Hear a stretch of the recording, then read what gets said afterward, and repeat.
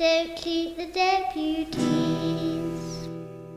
Hello and welcome to the fifth and final Wellbeing webinar in a series we have been running throughout the past couple of months. The whole aim of these webinars was to provide some support to colleagues throughout quite an extraordinary time. We've recorded each one and shared them on our podcast, Don't Shoot the Deputies. Each session has been facilitated by me and Steve. Good evening, Steve. Good evening, everyone, and thank you for joining us. And we've been supported beautifully by our friends Liz and Stu, who run an organisation called Inner Compass. So good evening to both of you. Good evening. Good evening. Lovely to see you both again. So let's just briefly reflect on some sessions we've had so far. In the first webinar, we introduced a slightly different way of looking at well-being, focusing on what we've been terming an inside-out understanding of well-being. In the second webinar, we explored the idea of speculation, which has been rife, and how we can best cope with that. In the third webinar, we ended up examining where we see that the pressure we often feel is actually coming from. And in our previous webinar, number 4, we looked at how we can best be of service to others during this time.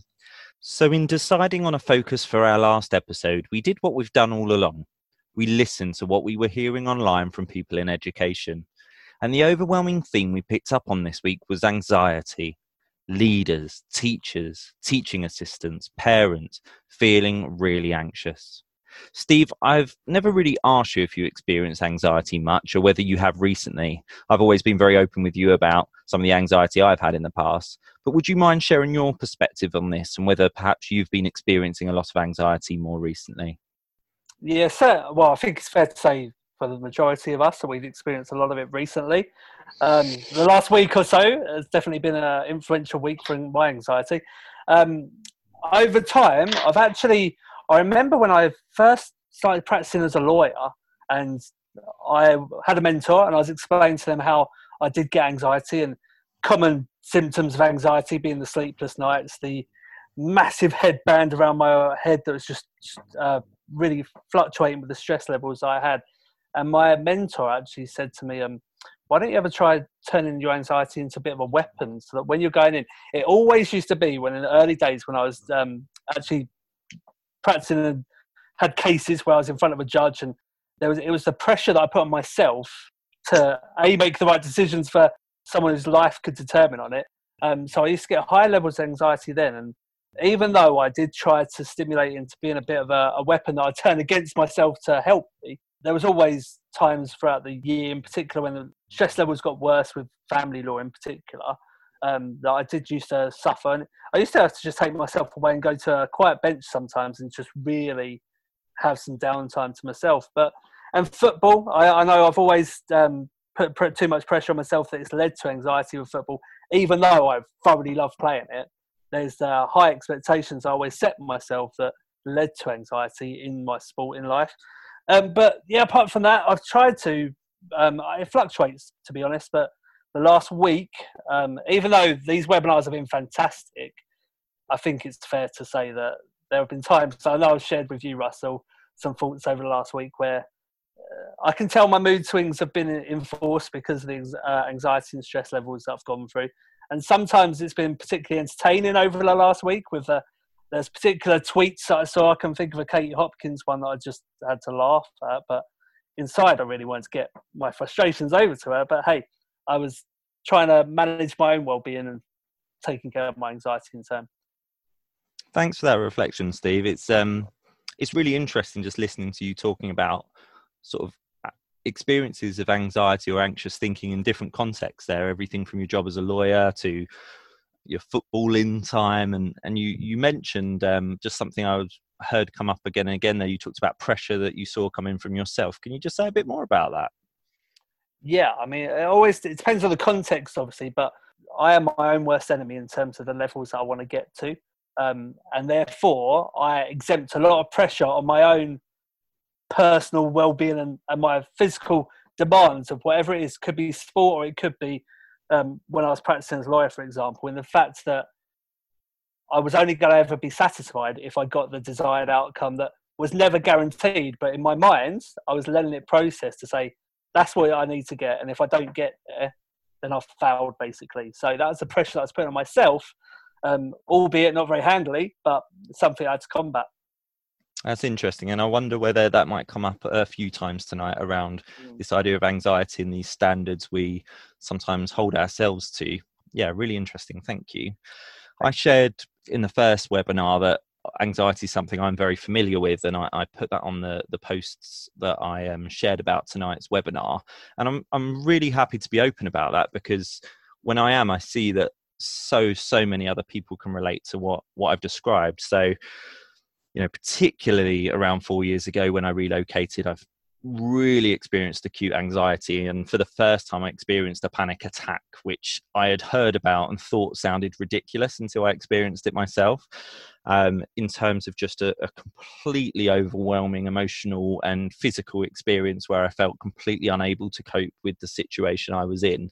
And that sort of, when I reflect on it, I quite often talk about that period of my life around 4 years ago when I had anxiety, or when I experienced anxiety. But I think the more I reflect on that, the more I see that actually I think it had been maybe lurking in the background, or I'd been experiencing a lot of anxious thinking for a long time, and it was just within a particular circumstance that came to a head. One of the things that I always share with people is, since developing this understanding of well-being that Liz and Stu reflect on, I just don't experience anxiety anywhere near the levels that I used to. Of course, like everybody, I get anxious thinking. I have down days. My moods go up and down.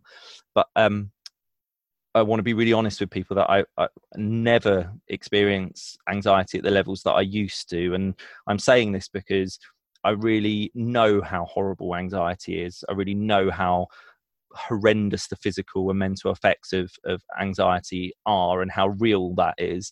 But I also want people to know that it is possible to live a less anxious, more fruitful life, as you develop a better understanding of what's really going on for you. And what I hope out of this evening is you'll develop a little bit of a better understanding of what's really going on behind the scenes there, because it was understanding that unlocked for me, I don't know, a more positive path that I've been on since. So passing over to Liz and Stu, because you work as coaches, wellbeing coaches, supporting people in all sorts of walks of life, but certainly lots within education. And I'm just curious to ask you, as a starting point, do you see anxiety a lot? And what do you see as the kind of the effects of anxiety on the people you work with? Any kind of common themes in that? So whoever wants to start. Thanks, Russell. And really interesting listening to you and Steve talk about your experiences of anxiety. And there was just something there before I sort of get on to talking about education, just something that Steve said, which is classic really, isn't it? That this sense of putting pressure on himself, and that he would go off to a quiet place. So there's something that we just inherently know, that when we're in confused thinking, which is, you know, another word for overthinking, we seem to know that actually to take ourselves off somewhere and go and sit quietly, or get away from it in some way, whatever that may be, that it just so happens the mind settles, and that's what we're looking for. That's what we're saying is the obvious antidote to stress, pressure, anxiety, like the snow globe. I haven't got one here, but the snow globe, shake the snow globe and you can't see through it. You put it down, allow it to settle, and you know, within a few seconds it's back to clarity. And that's a bit like us. I know it's a real simple example, but that really is how it seems to be that we operate. But in education, yeah, we worked for years within education at different levels, at all levels in education. And anxiety is a very common conversation that we'll have. And you know, there's a very simple way to have a conversation with colleagues, which we overlook, and that is to listen to them and point to their well-being. Just the idea of listening to somebody and looking to point to what you experience about their well-being with no agenda other than to listen. So no fixing, no solutions, no good ideas, unless they invite it. But when someone's in anxious thinking, just part of the process of venting or just getting it out is to someone who's listening authentically without any agenda other than to listen. That seems to be really helpful. And we're not looking to solve the problem. And here's the thing. This is the magic. The thing isn't the problem. It's the thinking about the thing that is the problem. Does that make sense? It does. As you were describing the power of pointing someone else in touch with their well-being, I sort of found myself kind of imagining me 4 years ago and how probably reluctant I would have been to admit any sign of stress. And I think, I'm sure I did show signs, but on the whole, I think I'm a pretty good actor, actually. I think people could know me for some time and think I'm absolutely fine because I can do my job well and function pretty well publicly, but really be struggling internally. And I just you just made me sort of think really how that seems to have been a change in me, in this understanding is that I seem to be okay to say I'm not doing that well today, etc. And I wasn't texting and ignoring you. I was looking at my phone as you spoke to reflect on a conversation that I had earlier, which was that I just mentioned to a colleague on the senior team that I was just feeling really exhausted today. It just hit me a bit. And that was about all I'd said. And the intuitive kind of kindness in that person just said something about, let me know if I can help with anything and you're doing an amazing job. And it was ridiculous in terms of the impact of that, because it's what you're talking about, isn't it? Is that there's something about pointing out someone's well-being that just has them settle back down. And it was like the cloud of noise in my head that I felt like was there earlier just seemed to dissipate a bit. It's not that the situation I'm in has overly changed. And I think that's what you're saying, is she could have got caught up trying to fix my thinking, or actually just pointing me back in touch with what's always been there, this kind of calm, resilient self that is there and is there for all of you listening, was enough to just make me settle and think, I'm all right, I'm okay. The situation around me might still be pretty tough actually at the moment, but I think I'm okay. That's beautifully summed up, Russell. We can get bogged down in our thinking, our beliefs, which can somehow be converted into our identity. And the killer here is it's all made up. It's not who we are. We're much more than we think we are, and you've just identified that. You've pointed to something that is rock solid, it's constant, and we call it our innate well-being. And that is our default, except when we get caught up in our thinking, which takes us away from our default. And the misunderstanding is that it's the other way around. Misunderstanding seems to be that it's the other way around, that we have to try and strive for well-being. And we're saying, no, look, it's who you are, actually. That is who we are. I've referred to Jack Pransky, and it's my favorite. And he talks about our default is peace, love, and wisdom. Now, we're on a call of this nature, and it doesn't sound too wacky when I do it like this. But if you happen to say it to your head teacher, actually we're all peace, love, and wisdom, you might get a funny response. But actually, Jack Pransky says that all you are is peace, love, and wisdom, and the power to create the illusion that you're not. And the misunderstanding is that we get caught up in the illusion, and the illusion is actually looks and feels real, but it's not who we are. It really does look and feel real. And if you had asked me 4 years ago about that, I think I really did believe that that version of myself that on I was anxious, that I had anxiety, and that label felt very attached to me. And what I see now is that I'd fallen for a trick that I'd set myself, really, that there was something wrong with me, that I was in some way kind of broken. And this journey I've been on over the last 4 years has really been about discovering that my kind of true nature, the true kind of person that I think I am, and that I think all of you are, is as you described, peace, love and wisdom. Actually, that's who we are at our core, and we have this incredible ability to tell ourselves stories of the contrary. So thank you for those reflections, Stu. I'll pass over to Liz for some of hers. Thank you. Yeah, it's probably just to add to what's already been said. And I think that we spend a lot of time often when we get into uncomfortable thinking, trying to fix that thinking, as Stu says. And it is very much, if you've got a snow globe, it's a little bit like when we try and fix our thinking, it's a little bit like we're shaking a snow globe. And I remember it really resonated with me, Steve, with what you said, because I used to work for the BBC, and I actually was on the verge of probably going off with stress when I worked there. And I had this feeling like you described, like this band it felt like a physical band tight around my head. And I'd feel physically sick when I went to work. I just I was quite churned up about it all. Now, one of the common mistakes that people can make, and I fell into this trap, was I began to go, well, it can't be my job, because everybody thinks working for the BBC is a fantastic job. It can't be my relationship, because I'm in a really lovely relationship. I've got a house, I've got all these lovely things happening in my life.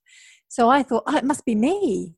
So I started a campaign of trying to improve myself. Like, I need to have better goals. I need to be a fitter person. I need to be a better person. I need to get rid of my limiting beliefs. So that can be another trap to fall into. And we're not talking about that when we talk about your true self. We're not talking about fixing some of the roles or some of the masks that maybe we use in day-to-day life. We're kind of saying, look, underneath all of that, be curious about that thread, that part of us that is constant. And it really does something when I get in touch with that for myself, and then when I see that in other people and help them see it in themselves. You don't need to fix all the thinking. It's almost like you're in that rock solid place. So I think that's just worth saying too. Thanks, Liz. You talked about some of the physical kind of responses that you had to anxious thinking, and it sounded really overwhelming. And I can completely relate to that. I mean, for me, two massive symptoms: this kind of like swirling, churning feeling in my tummy, and a real tightness in my chest. So the physical responses are very, very real. And Steve, we asked people on Facebook, and lots of you that are with us tonight, just to share, how does your body let you know you're in that anxious place? And Liz, I might come back to you in a minute, because we talked a bit about emotions and responses and how they give us information. I might like to pick up on this in a minute. But Steve, what were some of the things that people were describing? I can think of a few. I think someone talked about like a whirlwind effect, which I really related to, of thinking in their head. You're spot on, and it's great to see educators have this way of describing analogies, and we have some brilliant ones. But when looking at how our body can let us know that we're feeling anxious, straight away, one of the first comments was Stu. It was talking about the snow globe analogy, shaking when your mind just can't think straight, and your mind starts to spiral, and like Russell said, into this kind of tornado that's bringing in as much chaos as possible. I can really relate to that. Another one that I related to personally was grinding your teeth when you're asleep, and that idea that you're having anxiety dreams, literally having dreams about it, and you wake up in them cold sweats and feeling quite flustered. We also had typical symptoms such as the anxiety being crippling and getting bigger and bigger as you're overthinking, and everything gets very complex, and that can lead to you physically shaking uncontrollably. On the flip side, we've got butterflies in the belly that will no doubt get gradually worse, and it's like that, like Russell said, the washing machine effect, where your muscles in your belly go very tight and tense, and it just feels like a swirling inside. Lack of sleep, again, is a very common one, as well as being lightheaded, chest pains and heart palpitations. And just that, we described it really well, that anxiety is a real roller coaster, and it can rise from a little flutter, but then it follows up your chest and into your brain, and then really circulates into overdrive. Gosh, it's horrid. I know. Really horrid. And, describing that, I bet lots of you listening, actually, it's quite unpleasant hearing that, because it's just reminding you of something that's quite raw for you and quite common for you. And, I haven't had a full-blown anxiety attack in 4 years, but that really brings home that it kind of reminds me of just how horrendous that feeling of overwhelm is, and how, for me, do you know what really wound me up about panic attacks or anxiety attacks, whatever you want to call them? The word's horrible, isn't it? Attack. Suggests it's coming from outside. Is what I really didn't like about them was they happened at stupid times. They happened when I was putting the kids to bed, or I think one of mine was in a circus. It was in a bloody circus. It would be the happiest place on earth with my kids watching a clown, and I needed to get out of there. What's that about? And the physical manifestation of that was really horrible, that sense that I just needed to escape. So what we're not saying for a second when we talk about the power of thought and where that's coming from, we're not saying that the physical effects aren't real, because my God, they are. I really get that. Liz, I'm curious, because we've spoken in previous episodes about how uncomfortable feelings are kind of giving us information, and when I'm on that level, it doesn't feel like information I want to hear. But talk to me about what you think of that. Yeah, I think it's such a good illustration. I think because the feelings are so uncomfortable. Often, what we want to do is sort of suppress them or stop them. That's our immediate reaction. And yet, if you start to understand what's going on, what we're saying here is that they're actually giving you good information. They're letting you know that you are in often exhausted thinking, that your mind is telling you, and will keep ramping up those signals until you listen, that you are mentally exhausted. And I think it's really important that people realize that it's actually a sign that your system is working really well. And I've worked with a variety of different leaders, and one of the head teachers I work with, in fact, I work with probably 3 people in education who have experienced panic attacks. And with all of them, there was a kind of a disbelief that they were experiencing panic attacks. And yet when they told me about what they were going through, and what they had to deal with every day, and how challenged they were by things, often they were perfectionists. They wanted things to be right. They did a lot of thinking. As they described it, and I sort of fed back what I was hearing, they began to see that actually it wasn't so surprising that their mind and their psychological system was responding in this way. And if you start to see it as a symptom rather than something that needs to be stopped or suppressed, then you're actually working and aligning yourself with your psychological system rather than trying to force it into working a different way. So I would say really listen in, and sometimes you've got to override it. But you said today, Russell, that you were feeling quite tired, and then you just went and lay down for 20 minutes and had a sleep. That's you listening to your system. It's not trying to override it or saying, I shouldn't be feeling tired. How can I break through this? I need to have a cup of coffee. It's like, no, your system is giving you information. Listen into it. That's really interesting, because I think that's something,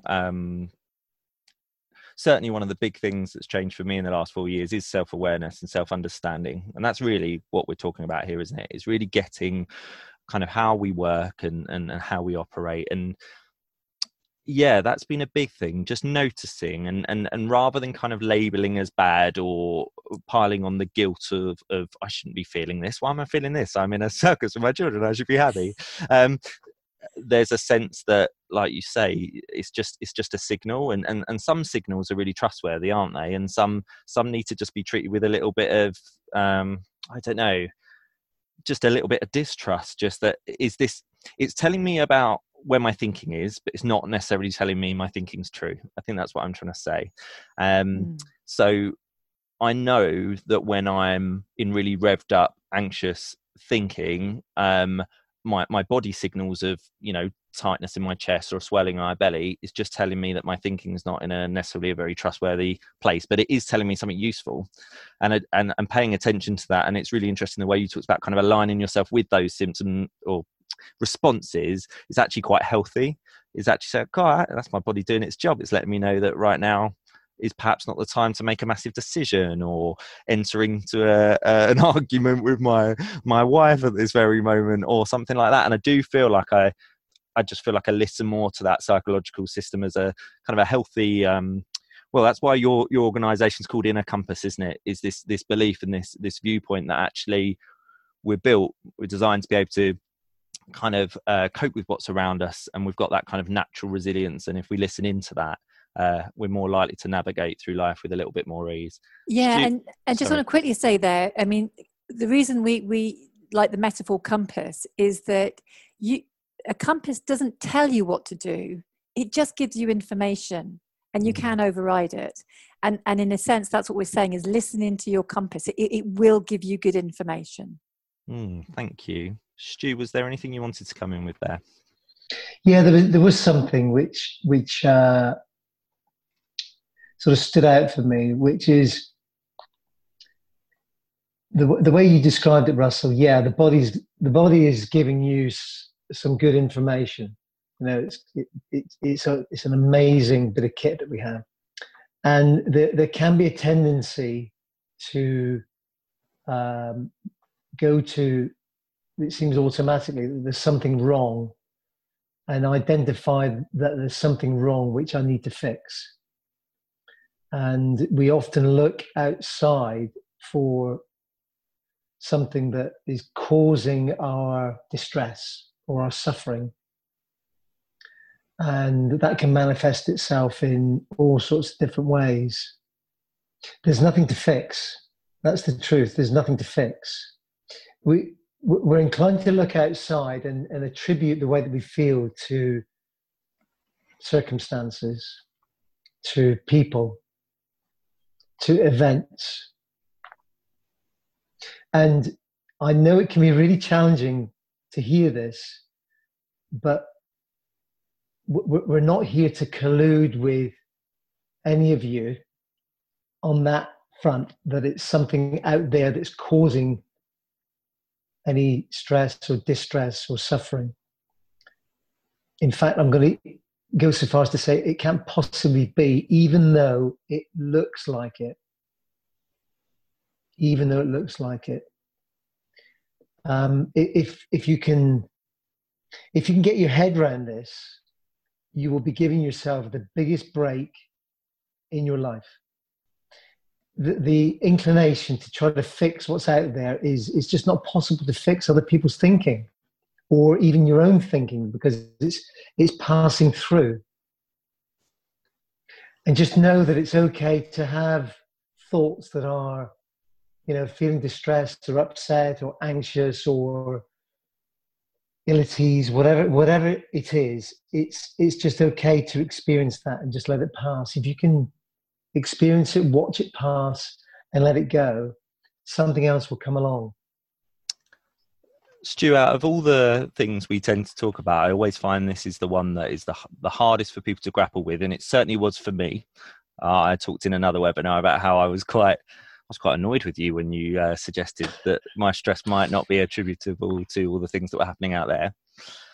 One of the things that I've seen a lot on social media about anxiety in the last week or stuff is how the comments from all sorts of people, online, etc., about the profession in particular at this really tough time for teachers has been really demoralizing, and, you know, has made them feel more anxious. And, you know, a lot of people would stand there and say, no, Stu, they've made me feel anxious this week. They've said some horrible things about the profession. They've told me I'm lazy. Steve mentioned one of those lovely tweeters earlier. I won't name her again because I don't want to give her any more airtime. What would you say to that then? Because they'll be pretty convinced that that's where the anxiety is coming from. Me too. It happens to me too. Look, the other day, I'll give you an example. The other day, I saw a Facebook post. I woke up really early. It was about 6 o'clock, and Liz was still purring. And I read this Facebook post, and it was somebody that I know from the golf club. He's a real nice bloke.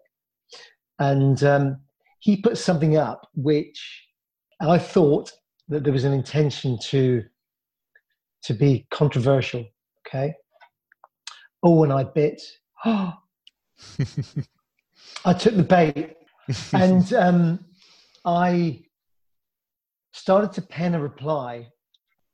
And then there was this just little glimmer of wisdom that said, Stu, don't send it. Just don't send it.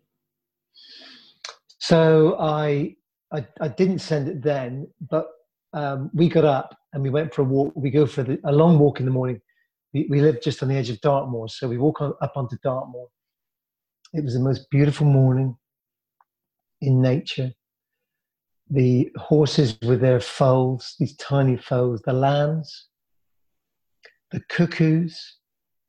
It was extraordinary. You know, I really was in heaven. But every now and again, my mind from that lovely, beautiful environment would flit into what I'm going to say to this person, what he needs to know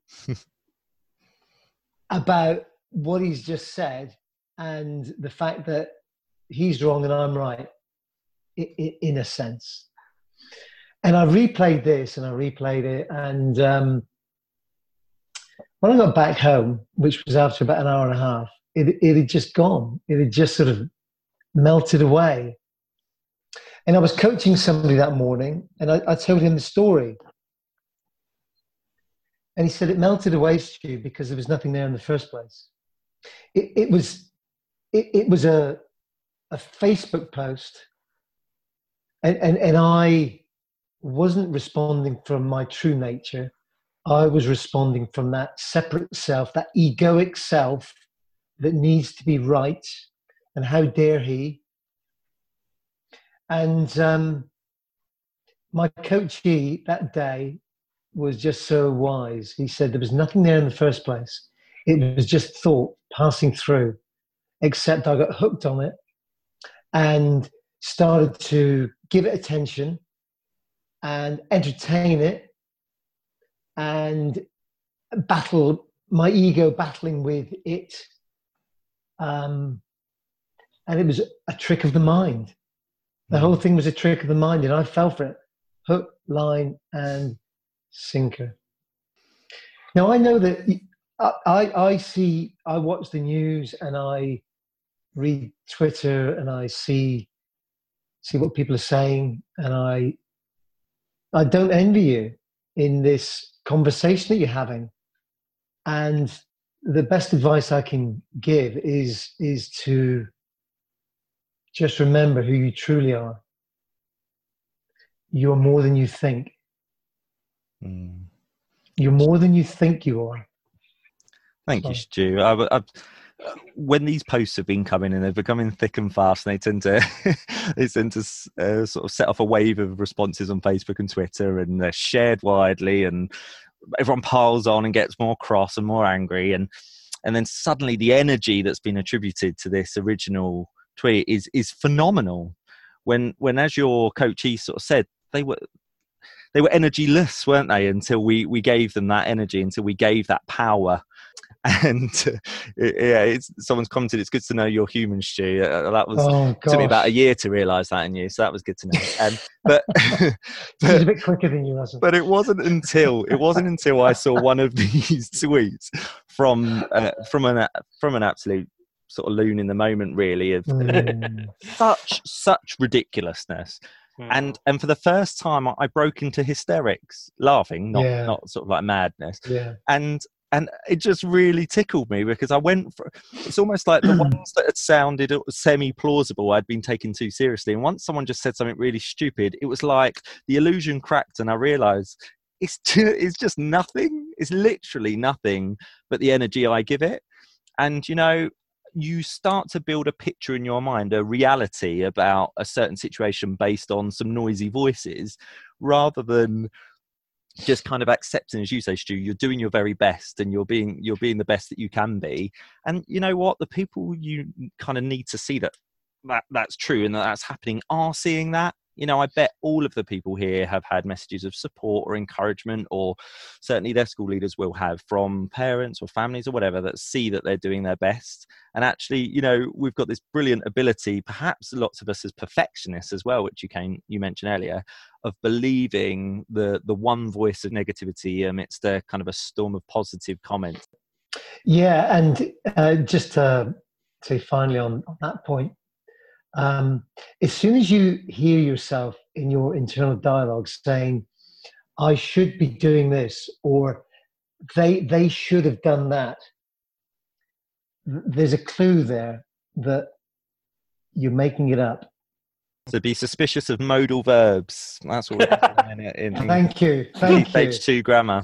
Thank you for raising the standard. That's great. It was a big lesson for me as soon as I hear myself, oh, they should be doing this and they shouldn't be doing that. They shouldn't talk to me like this, blah, blah. You know, I'm just having a battle with my ego. And the ego loves it. It'll be there all day if I let it. So coming full circle to that idea of anxiety, I'm seeing a connection there, that this kind of self-punishing nature that we can get into sometimes. I mean, it's really interesting to think about that idea of perfection. Liz, I suddenly thought back to your reflection earlier about your job at the BBC, and you had the perfect job.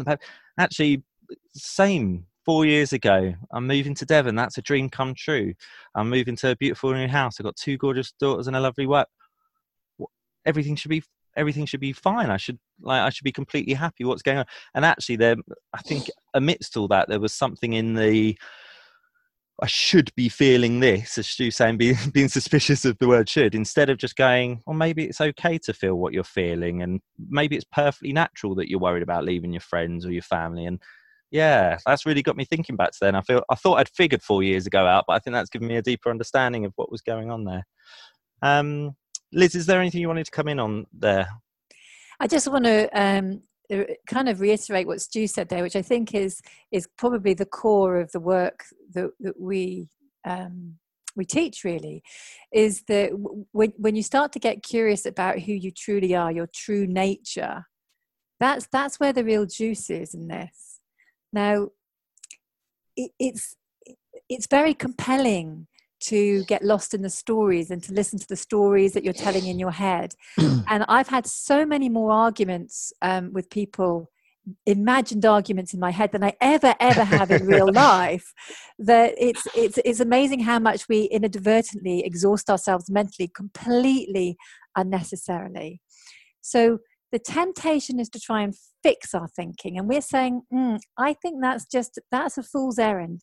It's about, as soon as you start to get lost or you start to feel agitated, I take that as a sign that I am looking for my peace of mind in the wrong direction. And as soon as I start to go, oh, hang on a sec, I'm not going to find it over there when that person says that, or that person does that, or the government does this, or this happens in my life. Actually, it's a reminder that, oh, I've just lost my way. It's about to come right back to this present moment. It's just to come back again to who I truly am. So that's how I just wanted to say it was a great story, and that's exactly what we teach in the work that we do. So we're moving towards the final section of tonight's webinar.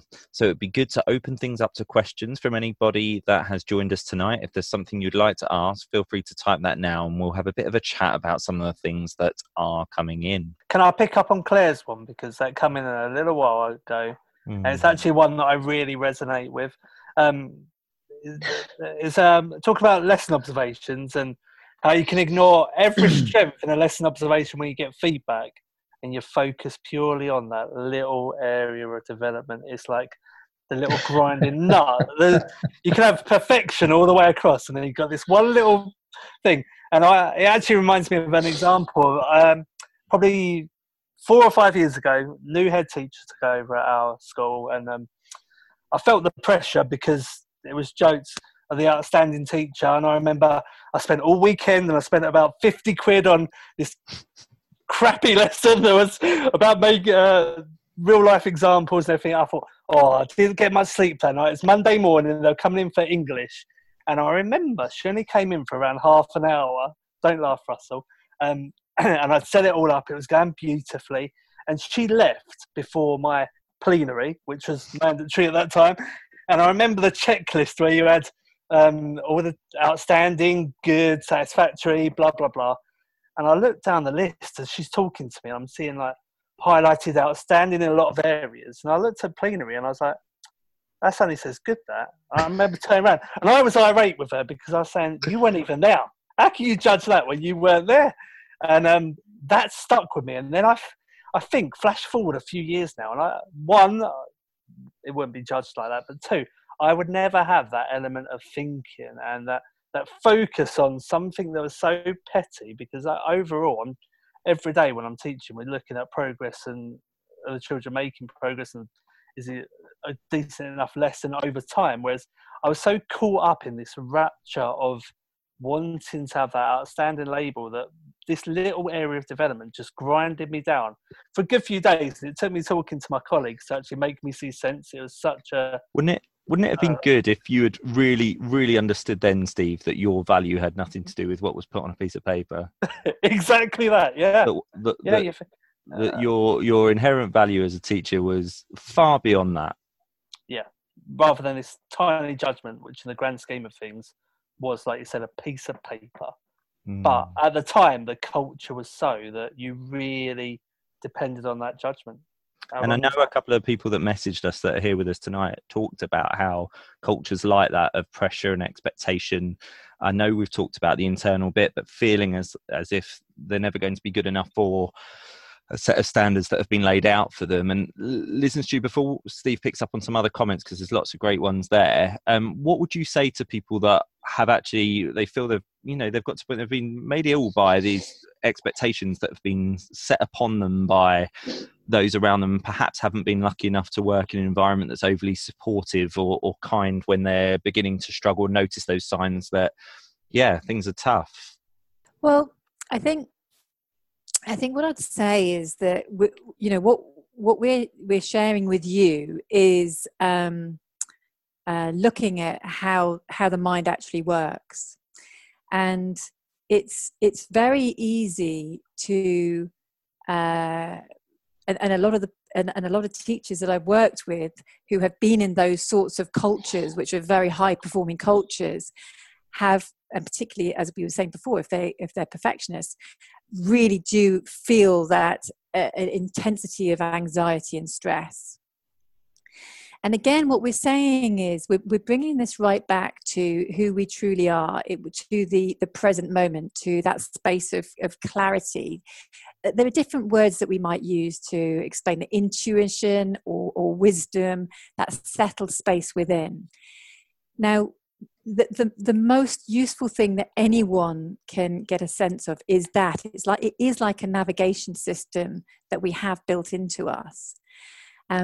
And it's about listening into that. Now, there isn't a set of strategies or advice or tools that we might give to somebody to say, well, why don't you do A, B, and C, and then you'll feel better. Yeah. What we're saying is that when you start to really tune into what's right for you, then you'll start to make some really good quality decisions in that environment. And it might be, for example, for one person, it might be that they need to go and speak to a leader and explain how things are going. For another person, it might be that they go, for example, I've worked with 2 head teachers. One head teacher left the profession before she left with stress, and another head teacher completely realized, just fell in love back again with her job again and re-engaged with her profession. There wasn't a right journey for anybody to take, other than when they listened in, they started to understand the best way to navigate for them. So that's what I would say.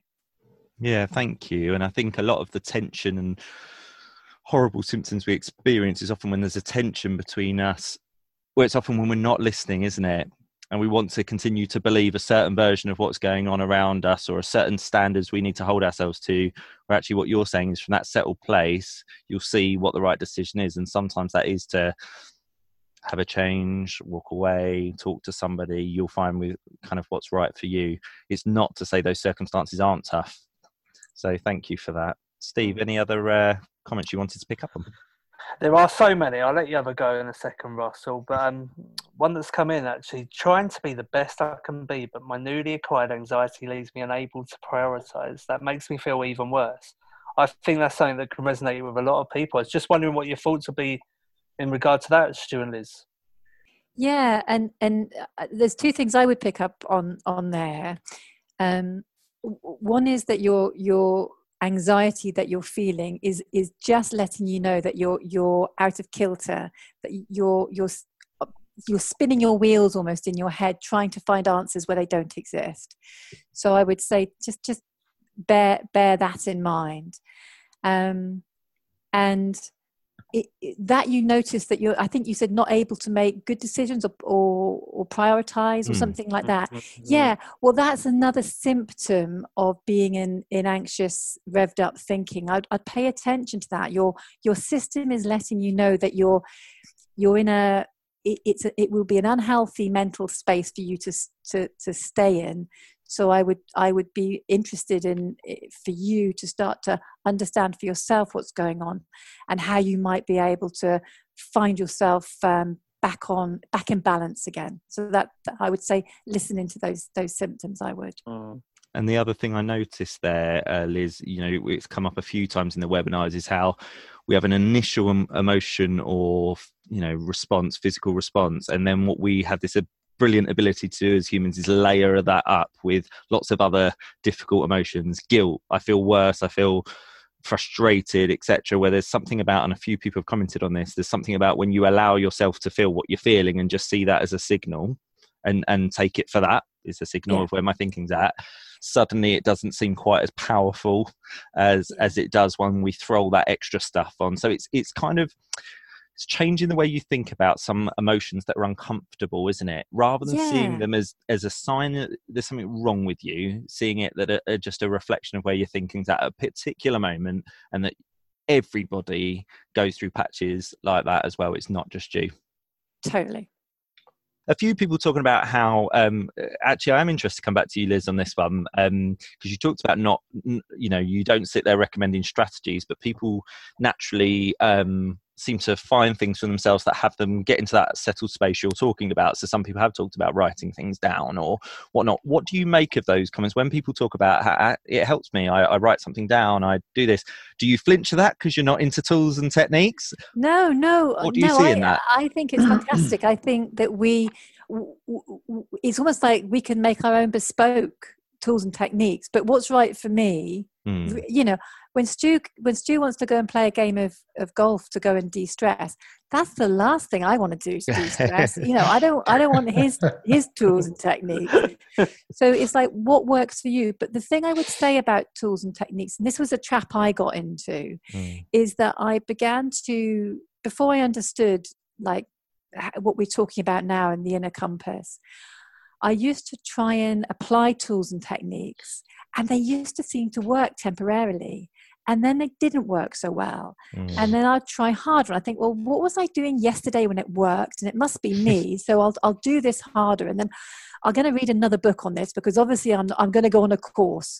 Obviously, if I go on the course, I'll get my qualification, then I'll be a better person. So all I would say is, just play, be light with tools and techniques, and intuit what you need. And if it's writing things down, or going for a walk, or listening to a piece of music, or reading a book, or watching the TV, or playing with the kids, or taking the dog for a walk, fill your boots, I'd say. I think that's a great observation, that we can fall into the trap of thinking there's almost like something magical going on. When I listen to that song, it makes me feel. And it's not to underestimate the beauty of nature, music, being with your kids, writing things down. They're all wonderful things. But what you're saying is actually just, what's the kind of the common strand underneath all those things? There's a time when you settle, isn't there? There's a time when the thinking just does this. That's a common strand with all of those things. Yes, so I really want to just emphasize that, because it's the biggest trap people fall into, is they think it's the thing that's making them feel a certain way. And actually all that's happened is that they've been distracted from their thinking, and they've just remembered who they truly are. That's all that's happened. So then we try and chase the thing, trying to get that feeling again. Well, that's crazy. It's actually, that's who we are. Well, and isn't that a much nicer thing to realise, that actually that magic you thought was in the song or the pen or the seaside or whatever, it was you. Mm-hmm. That was just your own intuition kicking in. Thank you. I think we'll start to bring that to an end for now. And what I would say is, for Steve and I, we've certainly personally got a lot out of meeting every week, and I actually really felt hard done by last week not getting to do this. It was all just a bit too much for everybody. We had a lot on. So we would like to consider how we keep something going with our collaboration with Liz and Stu. So we'll keep you posted on that, as to what we can manage. A 1 hour webinar every week's unlikely, but we certainly will continue to collaborate and share this, because we think there's a lot of power in this stuff to help people. And when I talk about the personal effects on me, I really do mean it. It's been quite extraordinary, and whenever I get a chance to share with other people, I do, because I want you all to see that your true self is resilient and strong, and you can handle everything that's in front of you. And things like anxiety don't have to have such a grip on you that they think that you kind of think's inevitable. So I've been there, and I do relate to that. But thank you all very much for joining us for these 5 episodes, and please do share with colleagues kind of this little series. There's going to be like a little playlist of the 5 episodes for people to be able to listen to if you think that would be useful for them. Liz, Stu and Steve, is there anything you want to say as we bring it to an end? For me, you are extraordinary people, and I'm just so grateful for what you do, really, from the heart. Yeah. And when you stand in your well-being in the times that are coming up, times that you're in at the moment, and the turbulent times ahead of you, you will be at your best, and you will be giving the best service you can be. So if you can remember that, please just go and have a ball. Steve, anything from you? Just a massive thank you to everyone who's taken time week in, week out to join us. For me, it's been brilliant to learn to vocalise and to listen to everyone. So I've really appreciated that. But just stay strong. Everyone knows we are a great profession. And I think things like this just echo how great our profession really is. And you said it, Russell, the conscientious element that just seeps through our profession, which I think some parallel, to be honest, with others. It's 9:30 on a Tuesday night and they're still doing CPD. What's wrong with them? So good to see you all, and thank you if you took a punt on us for the first time tonight as well, and came and had a little listen. So get in touch with us on the Facebook group, on Twitter. Let us know your reflections if you'd like to, and we'll see if we can get this up as a podcast in the next week or so. But lovely to see you all again. Yeah, Great, been a thanks. pleasure. Don't keep the deputy.